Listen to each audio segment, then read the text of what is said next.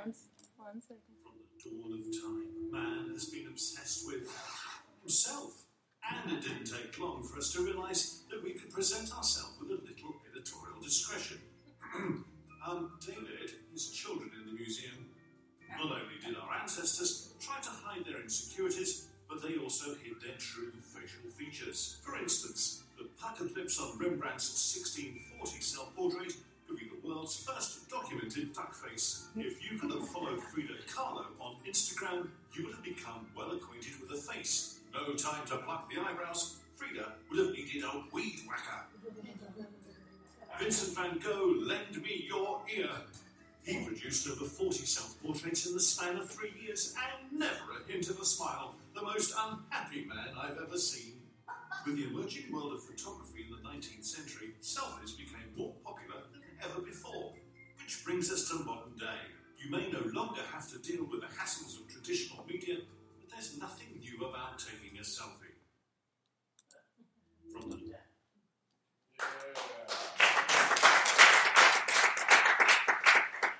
Good morning, everybody. Good morning. We haven't met yet. My name is Melanie. It's good to see you here this morning. Great to have you. And we are going to continue our selfie series, speaking about the life of Jacob. Wow, the microphone came on. And as you can tell by the title, this is going to be an interesting lesson. Sister Wives, Part 1. It will be this week, and of course that means there's going to be a Part 2. And we're gonna learn some fun things. But you know, as I said on the video, selfies are not new. People for all time, we try to present our version of ourselves to the world, whether it be in statues or cave drawings or great halls with pictures on the walls, or even just using our phone to create a selfie. We've always loved to present ourselves to the world in different kind of ways. You know, people consider pictures of themselves so important, and even cultures have that. I remember going to the Tower of London and hearing this gruesome story about a young man named James Fitzroy, who was an illegitimate son of one of the kings, and he decided he was going to lead a rebellion and become the king himself. And he was caught and actually executed by a guillotine. In fact, I think it was axe, actually. And it took them so long to cut off his head. It took them 7 swipes to cut off his head. It was a gruesome death. But then they discovered he was a prince, and they didn't have an official portrait of him. So the English, being the great people that they are and loving to have their official portraits, exhumed his body, sewed his head back on, painted his portrait, and then reburied him again. And you talk about a selfie that doesn't represent who you truly are, I suppose that one probably takes the cake. This morning we're going to study some more about selfies. And last week we found that Jacob was running from his brother Esau, and he had tricked Esau, his older brother, who was an athletic hunter, and the man was mad, and he was after him, and Esau, his older brother, said, I will kill you for tricking me and for tricking me out of my inheritance. On his first day's journey, we learned last week that he ran 50 miles in one day. And he found himself on a pillow of stone. Instead of the comfy house of his parents, he found himself on a pillow of stone. He fell asleep. And God met him there, and God gave him some promises. And Jacob built an altar there, and the altar was called Bethel. We also learned that later in life that Jacob returned to that spot when he was in a troubled time, and he came back to that altar, and he began to worship and pray to God again and ask for help. And that was a powerful lesson that we learned from the life of Jacob about building altars. And we know from our earlier sermons in this series that Jacob was a child of promise. And even though he was a younger brother, and in that culture, it was important to be the older brother because you got the best blessing and you got the best part of the inheritance and all the good stuff of the older brother. We know that even before Jacob's birth, that God had predicted that he would be the child of promise and he would be the one to carry on his family line. We also know from the lessons that we've had before that Jacob had some character issues. He was a liar. He liked to cheat. And it caused him some major issues in life, and we're going to see some of those coming to fruit in today's story. In fact, right when he should have been mourning his father's death and enjoying his wealth and his blessing of his ill-gotten gains, he was actually on the run for his life because he had gained his status through cheating and through lying. In this week's story, we're going to see a lot of that stuff come to head. And I'm telling you, with this week's story, and actually we're going to use it for part of next week's sermon, and two modern reality series have nothing on the life of Jacob. I mean, there's a lot of intrigue, and this story kind of takes the cake again as far as just some of the crazy things that happen. And you think reality shows have it going on? This is quite a crazy story. So move on over, Housewives of New Jersey. Jacob and his wives are in the house with their Sister Wives program. At this point, Jacob is 76 years old, and he's on the run, and he's homeless, and he has no wife, and he has no kids. I just want to warn you before we read the scripture here, you can't look at this story through modern lenses because it has some lessons that still apply to us today, but there's some stuff that maybe we can't relate to culturally. But we do have a lot of lessons that will go through all of time, even if some of the cultural norms are not relevant to us today. And thus we have the subtitle, Unexpected Lessons. Genesis 29, if you have your Bible, I'll be reading from the NIV. Then Jacob continued on his journey and came to the land of the eastern peoples. He'd been told by his mother, run for your life, your brother's out to get you, and if you go to my folks who are over in Padam Haran, you're going to find a safe place with my family, so go run to the east and be with my family. There he saw a well in the open country with three flocks of sheep lying near it, because the flocks were watered from that well. The stone over the mouth of the well was large. One version I read said it was huge. It was a massive stone. It was huge. When all of the flocks were gathered there, the shepherds would roll the stone away from the well's mouth and water the sheep. Then they would return to the stone to its place over the mouth of the well. You see, water was a luxury back then. They were in a desert country, and it was to be protected. And this was a huge stone that protected the water source there. There were wars, there were treaties, there were family feuds over wells. Wells were very important things to be protected. Jacob asked the shepherds, my brothers, where are you from? We're from Haran, they replied. He said to them, do you know Laban, Nahor's grandson? Yes, we know him, they answered. Then Jacob asked them, is he well? Yes, he is, they said. And here comes his daughter, Rachel, with the sheep. Now you notice throughout the whole Jacob story, Jacob is kind of bossy, and he has suggestions for a better way to do things. He even tells God of better ways to do things because he's got it handled. And here he is running into complete strangers, telling them how they need to run their business. Look, he said, the sun is still high. It is not time for the flocks to be gathered. Water the sheep and take them back to pasture. We can't, they replied, until all the flocks are gathered and the huge stone has been rolled away from the mouth of the well. Then we will water the sheep. While he was still talking with them, Rachel came with her father's sheep, for she was a shepherd. When Jacob saw Rachel, the daughter of his uncle Laban, and Laban's sheep, he went over and rolled the huge stone away from the mouth of the well and watered his uncle's sheep. I'm going to take a little pause here in the scripture reading. You know, it's like this guy's not a young pup. He's not 20 years old. He's a 76-year-old man, and suddenly he becomes like Incredible Hulk. And this huge stone that all of the guys didn't want to roll away without everybody being there to help, he suddenly can roll away by himself. He channels his brother Esau, who's the big, hairy hunter, he-man, and decides he's going to roll the huge stone away. It reminds me a little bit of when we first got married. You know, wives are really good at trying to, like, help their husbands and say things like, honey, are you sure you should do that? Don't you need a little bit more rest? Here, eat something healthy. You know, you're a little sick. Are you sure you should go to work today? Those kinds of things we try to do to be helpful. And by the way, statistically, married men do live longer thanks to women like us who will say those things. But I remember when my husband would not want to do something, he would say, don't worry about it, Melanie. I am indestructible. Jacob became an indestructible man all of a sudden. Then Jacob kissed Rachel, and he began to weep aloud. He told Rachel that he was a relative of her father and a son of Rebekah. So she ran and told her father. Okay, they had different ideas. They would kiss on first sight back then. Young people don't get any ideas. This is not a cultural norm for today. As soon as Laban heard the news about Jacob's sister's son, he hurried to meet him. He embraced him and kissed him and brought him to his home. And there Jacob told him all of these things. Then Laban said, "You are my own flesh and blood." There goes that kissing again. After Jacob had stayed with him for a whole month, Laban said to him, "Just because you are a relative of mine, should you work for me for nothing? Tell me what your wages should be." Now Laban had 2 daughters. The name of the older was Leah, and the younger was Rachel. Leah had weak eyes, but Rachel had a lovely figure and was beautiful. Jacob was in love with Rachel and said, "I'll work for you for 7 years in return for your younger daughter, Rachel." We don't really know what the weak eyes meant. There's been a lot of speculation. But I think if we were writing the story today, probably the writer would have said, Leah had a good personality.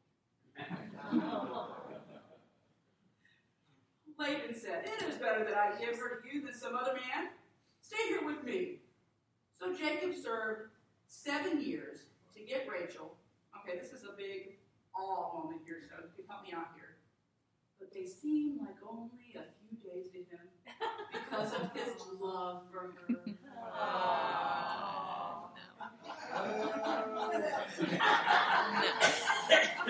One of the most romantic scriptures in the Bible. Then Jacob said to Laban, "Give me my wife. My time is completed, and I want to make love to her." So Laban brought together all the people of the place and gave a great feast.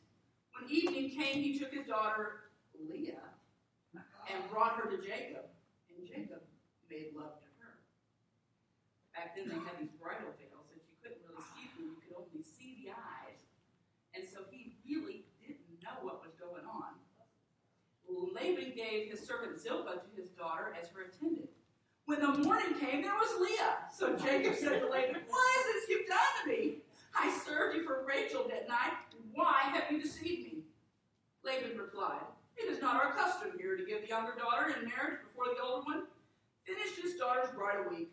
Then we will give you the younger one also in return for another 7 years of work."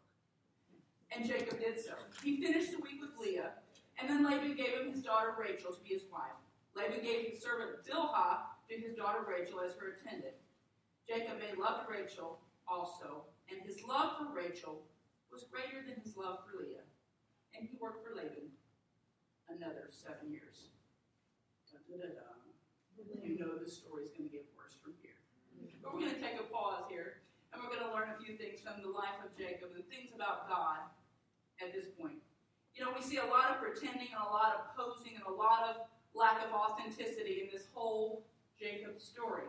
And I picked out some pictures that I thought would kind of humorously depict some of the posing and the selfies that were going on in this story. First of all, we see that Jacob had posed as a kindly, good helper to his brother Esau and gave him a bowl of soup when his brother was famished to the point of death.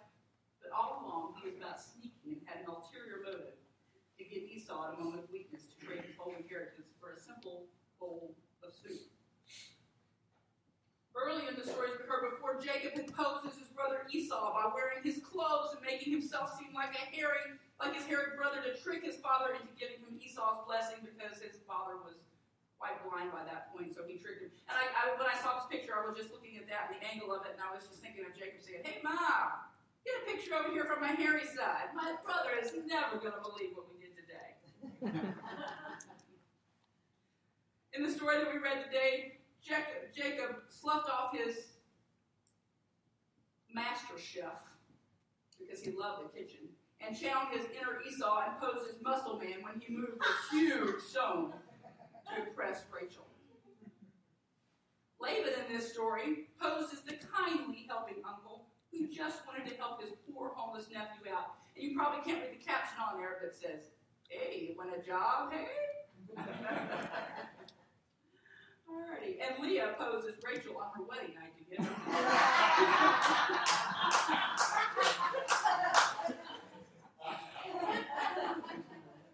We often present a picture to the world that aren't true. Selfies. Bill just lost it on the front row. We often present pictures of ourselves to the world that aren't true. Selfies are typically us doing fun things with fun people, making beautiful faces with our hair and makeup immaculately in place, having filters, living the dream. If you haven't seen this video yet, yet. I'm not going to play it for you here, but you ought to check it out online. It's a group of girls who throughout the entire baseball game are taking selfies of themselves with different pictures. And it's hilarious. They're eating hot dogs and then pretzels and then churros. And then the whole game they're taking pictures and the commentators are commenting on it.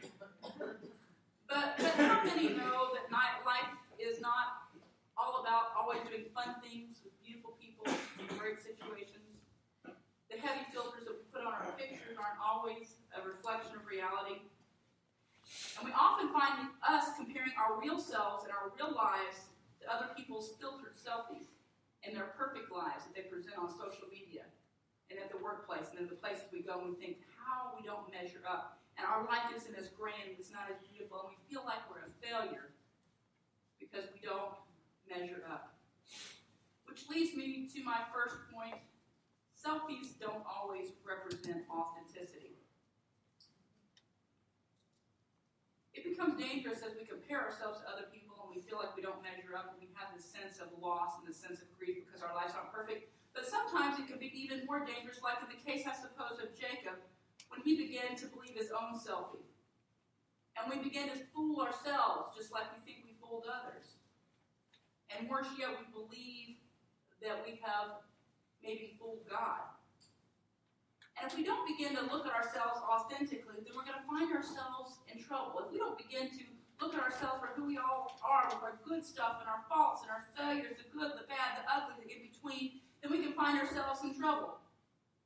Jacob found himself on the run for his life from Esau. Leah was stuck in a very unhappy marriage. We'll talk about that more next week. And she was an unloved woman.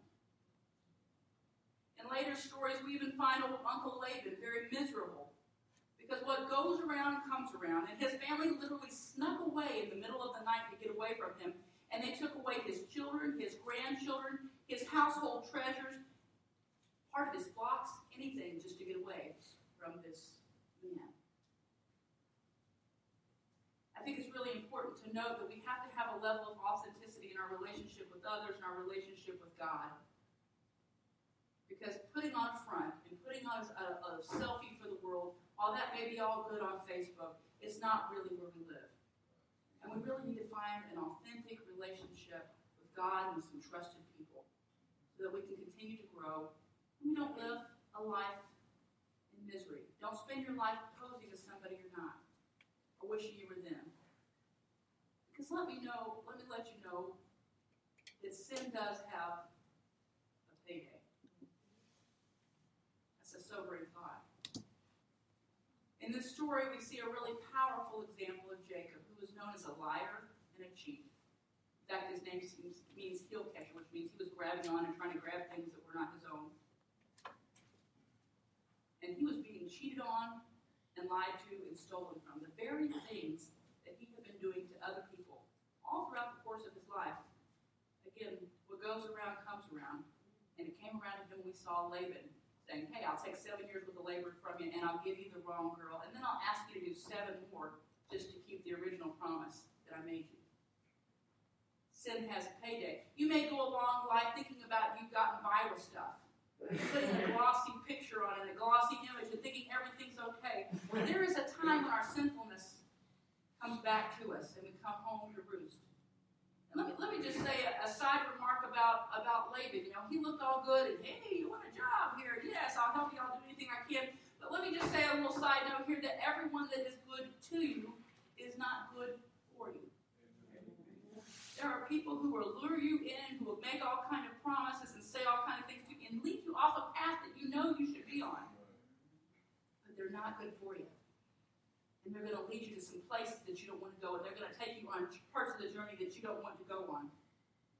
You know, for me, everybody has different things that they're concerned about, the happy things, the sad things, whatever. But one of the scariest scriptures in the Bible to me is Matthew 23:12 that says, those who exalt themselves will be humbled, and those who humble themselves will be exalted. I'm not one who particularly likes public humiliation. And the way that I preach that one to myself is, Mel, you better humble yourself, or you're going to be humbled. And you better find yourself a place where you're willing to deal with the things in your life that aren't pretty, that aren't filtered, that aren't lovely, that are actually sin.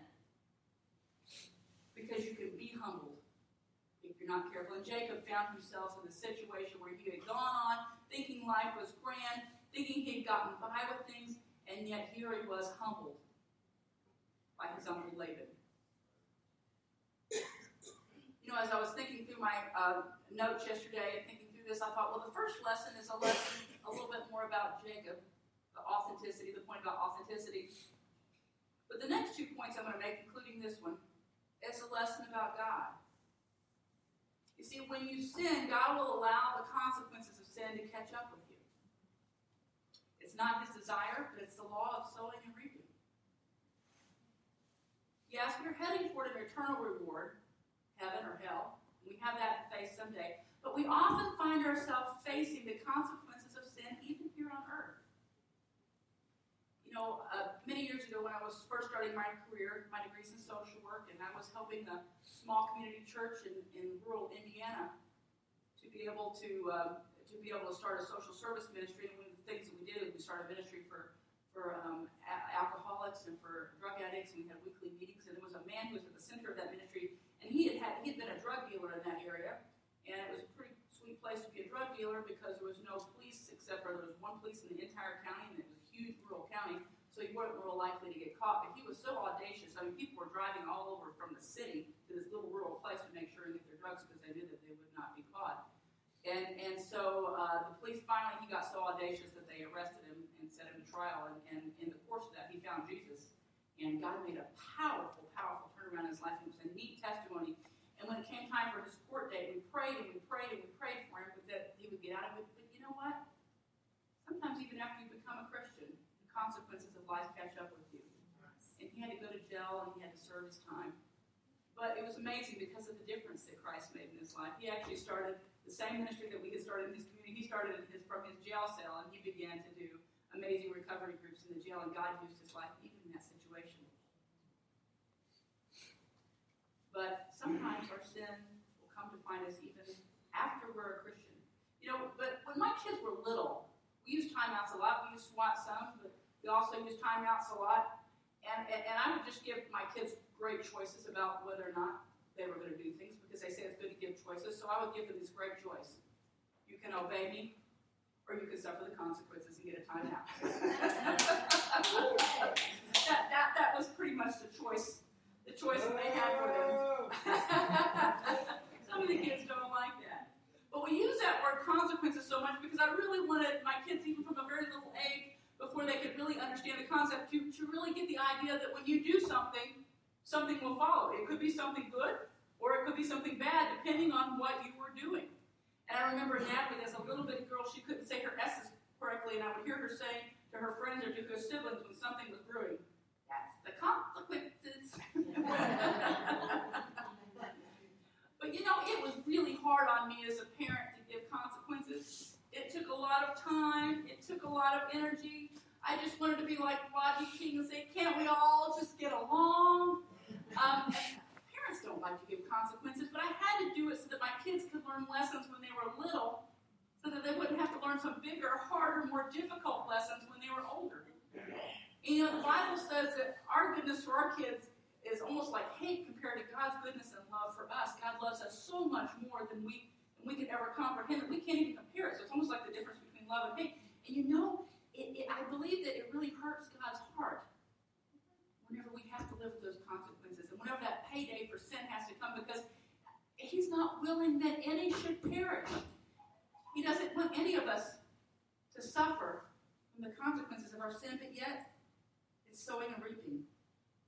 It has a consequence. And you know, sometimes in our era, we have an era of grace, and it's a powerful thing, and it's been a great revelation in my life, but we don't always like to deal with scriptures like the wages of sin is death. The big sins, the little sins, the in-between sins. The wages of sin is death. We don't like to deal with that. It's a difficult thing. Or there's another scripture that says, "Do not be deceived. God cannot be mocked. A man reaps what he sows." God will not be mocked, Jacob. God will not be mocked. You're going to reap what you sow. It sounds so intolerant to our modern ears. But we don't get to make up the rules, do we? Reaping and sowing is a fact of life that we don't get a choice about. You know, There's an old story, a story of a builder. Actually, a man who hired a builder. And he was a very wealthy man, and the builder that had worked for him for many years and was getting ready to retire. Some of you have heard the story. And so the man says to his builder, he said, I want you to build one last house for me before you retire. And he had great specs for it. I mean, it was going to be an awesome house. It was full of detail. It was full of amazing things. Everything that you could ever want in a dream house was right there in this beautiful house. And the builder began building it, but he got a little tired of it. And he thought, the boss, you never know. I'm going to take a shortcut here. I'm going to take a little shortcut here, and it'll look all the same, but it won't quite be right. And so he took lots of shortcuts. So the house looked great, but inside there was lots of faults and lots of flaws. Because it wasn't quite right, because he wanted to take shortcuts. Some of you have already guessed the end of the story. The builder says to him, thank you for getting this done, and thank you for your years of service, and for all that you've done for me. This is your house. If you're retirement present, this is what you get to live in. There are times when we get to live in the house of our own building. I think we need to take that, not lightly, but soberly, and understand that sin has a payday. Like Jacob, we can find ourselves reaping the consequences of our sinfulness. Some of us need to hear this message today and hear this point, and to not only make things right with God, and God gives us that opportunity every day, because He is a God of grace, to make things right with God and to quit putting on the inauthentic selfie pose. But we also maybe need to make things right with some of the people that we've hurt. And don't be too proud to understand that sin does have a payday. It's a sobering thought. But I don't want to leave you with just that thought, because there's another thought that we can learn from this particular story. And if I were to subtitle this point, it would be, God is like Siri. How many of you have an iPhone or a GPS? Yeah? Or a smartphone that you have a GPS on? A lot of you hand out there. Now, I love my iPhone. It's just like a friend. I listen to books on it, so I sleep with it at night. I'm not kidding. It's a sad thing, but it's true. And I love to talk to Siri, because she's this little voice, and I can press this home button right here, and I can say, hey, Siri, and I can tell her to Google stuff for me. I can ask her questions of different things. I can have her open up apps so that I don't have to go to all of the trouble of swiping the screen and pull up the app myself. But I also love to ask her for directions, because I am hopelessly directionally challenged. I mean, even with the GPS, I get lost. It's a very sad fact of my life. I was hoping that it would change at some point, but at 48 years old, I think it's probably not going to change that much. So what happened in the mountains? And in the mountains, yes, I did get lost, and I had to be search and rescued out of the mountains in spite of the signs that say go this way, I went the other way. Yep, that's what happened. But I say that God is like Siri, because one of the things, you can go ahead and move to the next slide. One of the things about Siri is that Siri, if you tell her, okay, Siri, I want to go home, and I've already plugged in my home address, so it knows home. I don't even have to plug in my address. She knows where my home is. If I say, hey, Siri, I really want to go home, get me directions home, Siri will get me directions to my house, and she will get me the quickest directions to my home. And it's really, really cool, because she's right. She gets me there every time. But, as I said, I'm hopelessly directionally challenged. And sometimes I'll get to a fork in the road, and I'll think she means one thing, and I will head the other way. And I'll make a wrong turn in spite of Miss Siri telling me what to do. And she's got a very persistent voice. And I think she keeps the same tone all the time, but in my mind, she gets a little aggravated. And it seems like her tone seems to escalate just a little bit. And I'll make a wrong turn, and she'll say, make a U-turn. And then I'll go 2 more feet, and she'll say, make a U-turn. And I'll go 5 more feet, and she'll say, make a U-turn. And she doesn't quit telling me to make a U-turn, because she knows that I'm going the wrong direction.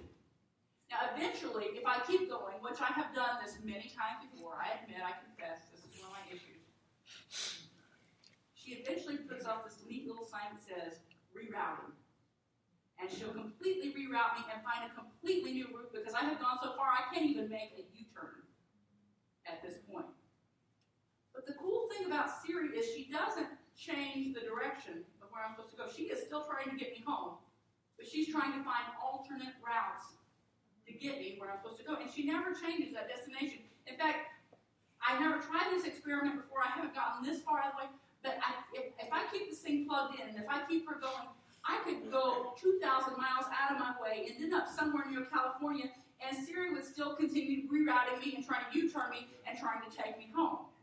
Because that's her job. She's got a destination in mind, and she's going to take me home. You see where I'm going with this? You see, Jacob made a lot of wrong turns. He made a lot of wrong turns. And he found himself in a foreign land living with the consequences of his sin. But before he was born, his father, it was declared to his father and his mother that he was going to carry on his father's line, and he was going to be the child of promise. Some of the wrong turns included Jacob, and even his mom trying to help God out and trying to trick his way into things that he was supposed to be doing. Do you think that Jacob could have become the child of promise if he had not tricked his brother Esau with that bowl of soup? Do you think that a lot of good things would happen in his life, just like God promised him, if Jacob hadn't made those wrong turns? Sure they would. And last week whenever we saw Jacob on the bed of stone, it was so beautifully illustrated here in front of us, God actually met Jacob there, and God gave this promise to Jacob. He said to him in his dream that he had that night as he laid his head on the stone, I am the Lord God of your father Abraham, and the God of Isaac. I will give you and your descendants the land on which you are lying. Your descendants will be like the dust of the earth, and you will spread out the west over to the west and the east, to the north and to the south. All the peoples of the earth will be blessed through you and your offspring. I am with you, and I will watch over you wherever you go. And I will bring you back to this land, and I will not leave you until I have done what I have promised you. In this story, we find that Jacob lost track of that promise. But the good news of Jacob's life, and the good news for your life, is God will not relent. He will not give up. He will not give up on you no matter where you've gone, no matter what you've done. He will continue putting U-turn and rerouting signals in your life. But his destination for Jacob and his destination for you has never changed. God said that, amen. God said in his word that he is not willing that any should perish. That means he wants you in heaven with him no matter how many rerouting steps it takes. He wants you to be with him because he loves you and he cares about you. And into your very dying breath, he's not going to relent. He wants you with him. The scripture says in Jeremiah that he has plans for you, not to harm you, but for hope and for a future. God will not relent. God will not relent. I love that scripture that says that his gifts and his callings are without repentance. That means that God has put plans in your life. If he's put callings, if he's put gifts in your life, he's not going to give up on that. He's not going to repent and say, hey, take back. With God, there is no take-backs. Yes, you can make the wrong path. You can make your life so much harder than it needs to be because sin does have a payday. And God grieves that you have to pay that payday. But his gifts and callings are without repentance. And I just feel in my heart that God has spoken to some of, that Satan has spoken to some of your hearts and told you it's too late. You messed up. You may go to heaven. But that's about it because you're just going to squeak in underneath the wire. God's gifts and his callings and his plans for your life, just like Jacob's life without repentance. We say that when the Bible talks about his people, they said that God is the God of Abraham, Isaac, and Jacob. God's gifts and callings are without repentance. God's like Sarah, he's going to keep rerouting you. He has plans for your life. And if it takes him to your last dying breath, he's going to continue calling you, just like he called Jacob. God cares about your journey, and he wants to make it easier. He's given us his scripture. He's given us his word to show you how to live so that your life can be followed on a path that you don't have to reroute all the time. And he does care about that. But I think ultimately, if we look at the scripture, if we look at the Bible, God is not just the God of the journey, but ultimately he's the God of the destination. And he cares about your destination more than anything. And he wants you to be with him. And he wants to make your life and everything it can be. No matter where you've gone, no matter what you've done, God is with you. He's calling you here today. Maybe he's calling you to make some amends. Maybe he's calling you to say, hey, get on the path with me. Maybe he's calling you to say, don't be discouraged. I know you've made some wrong turns in life. But that's okay. I'm here. I'm going to reroute you. I'm going to take you where you need to go. Just put your hand in my hand. That's what God is asking you to do today. And I'm so thankful that God is the God of the journey. And God will not relent. Our praise team is going to be singing "You Won't Relent." I would love if you just take a moment and close your eyes and consider the scripture today. Consider if the Lord might be saying something to your heart today. And then we'll take a few moments to just pray.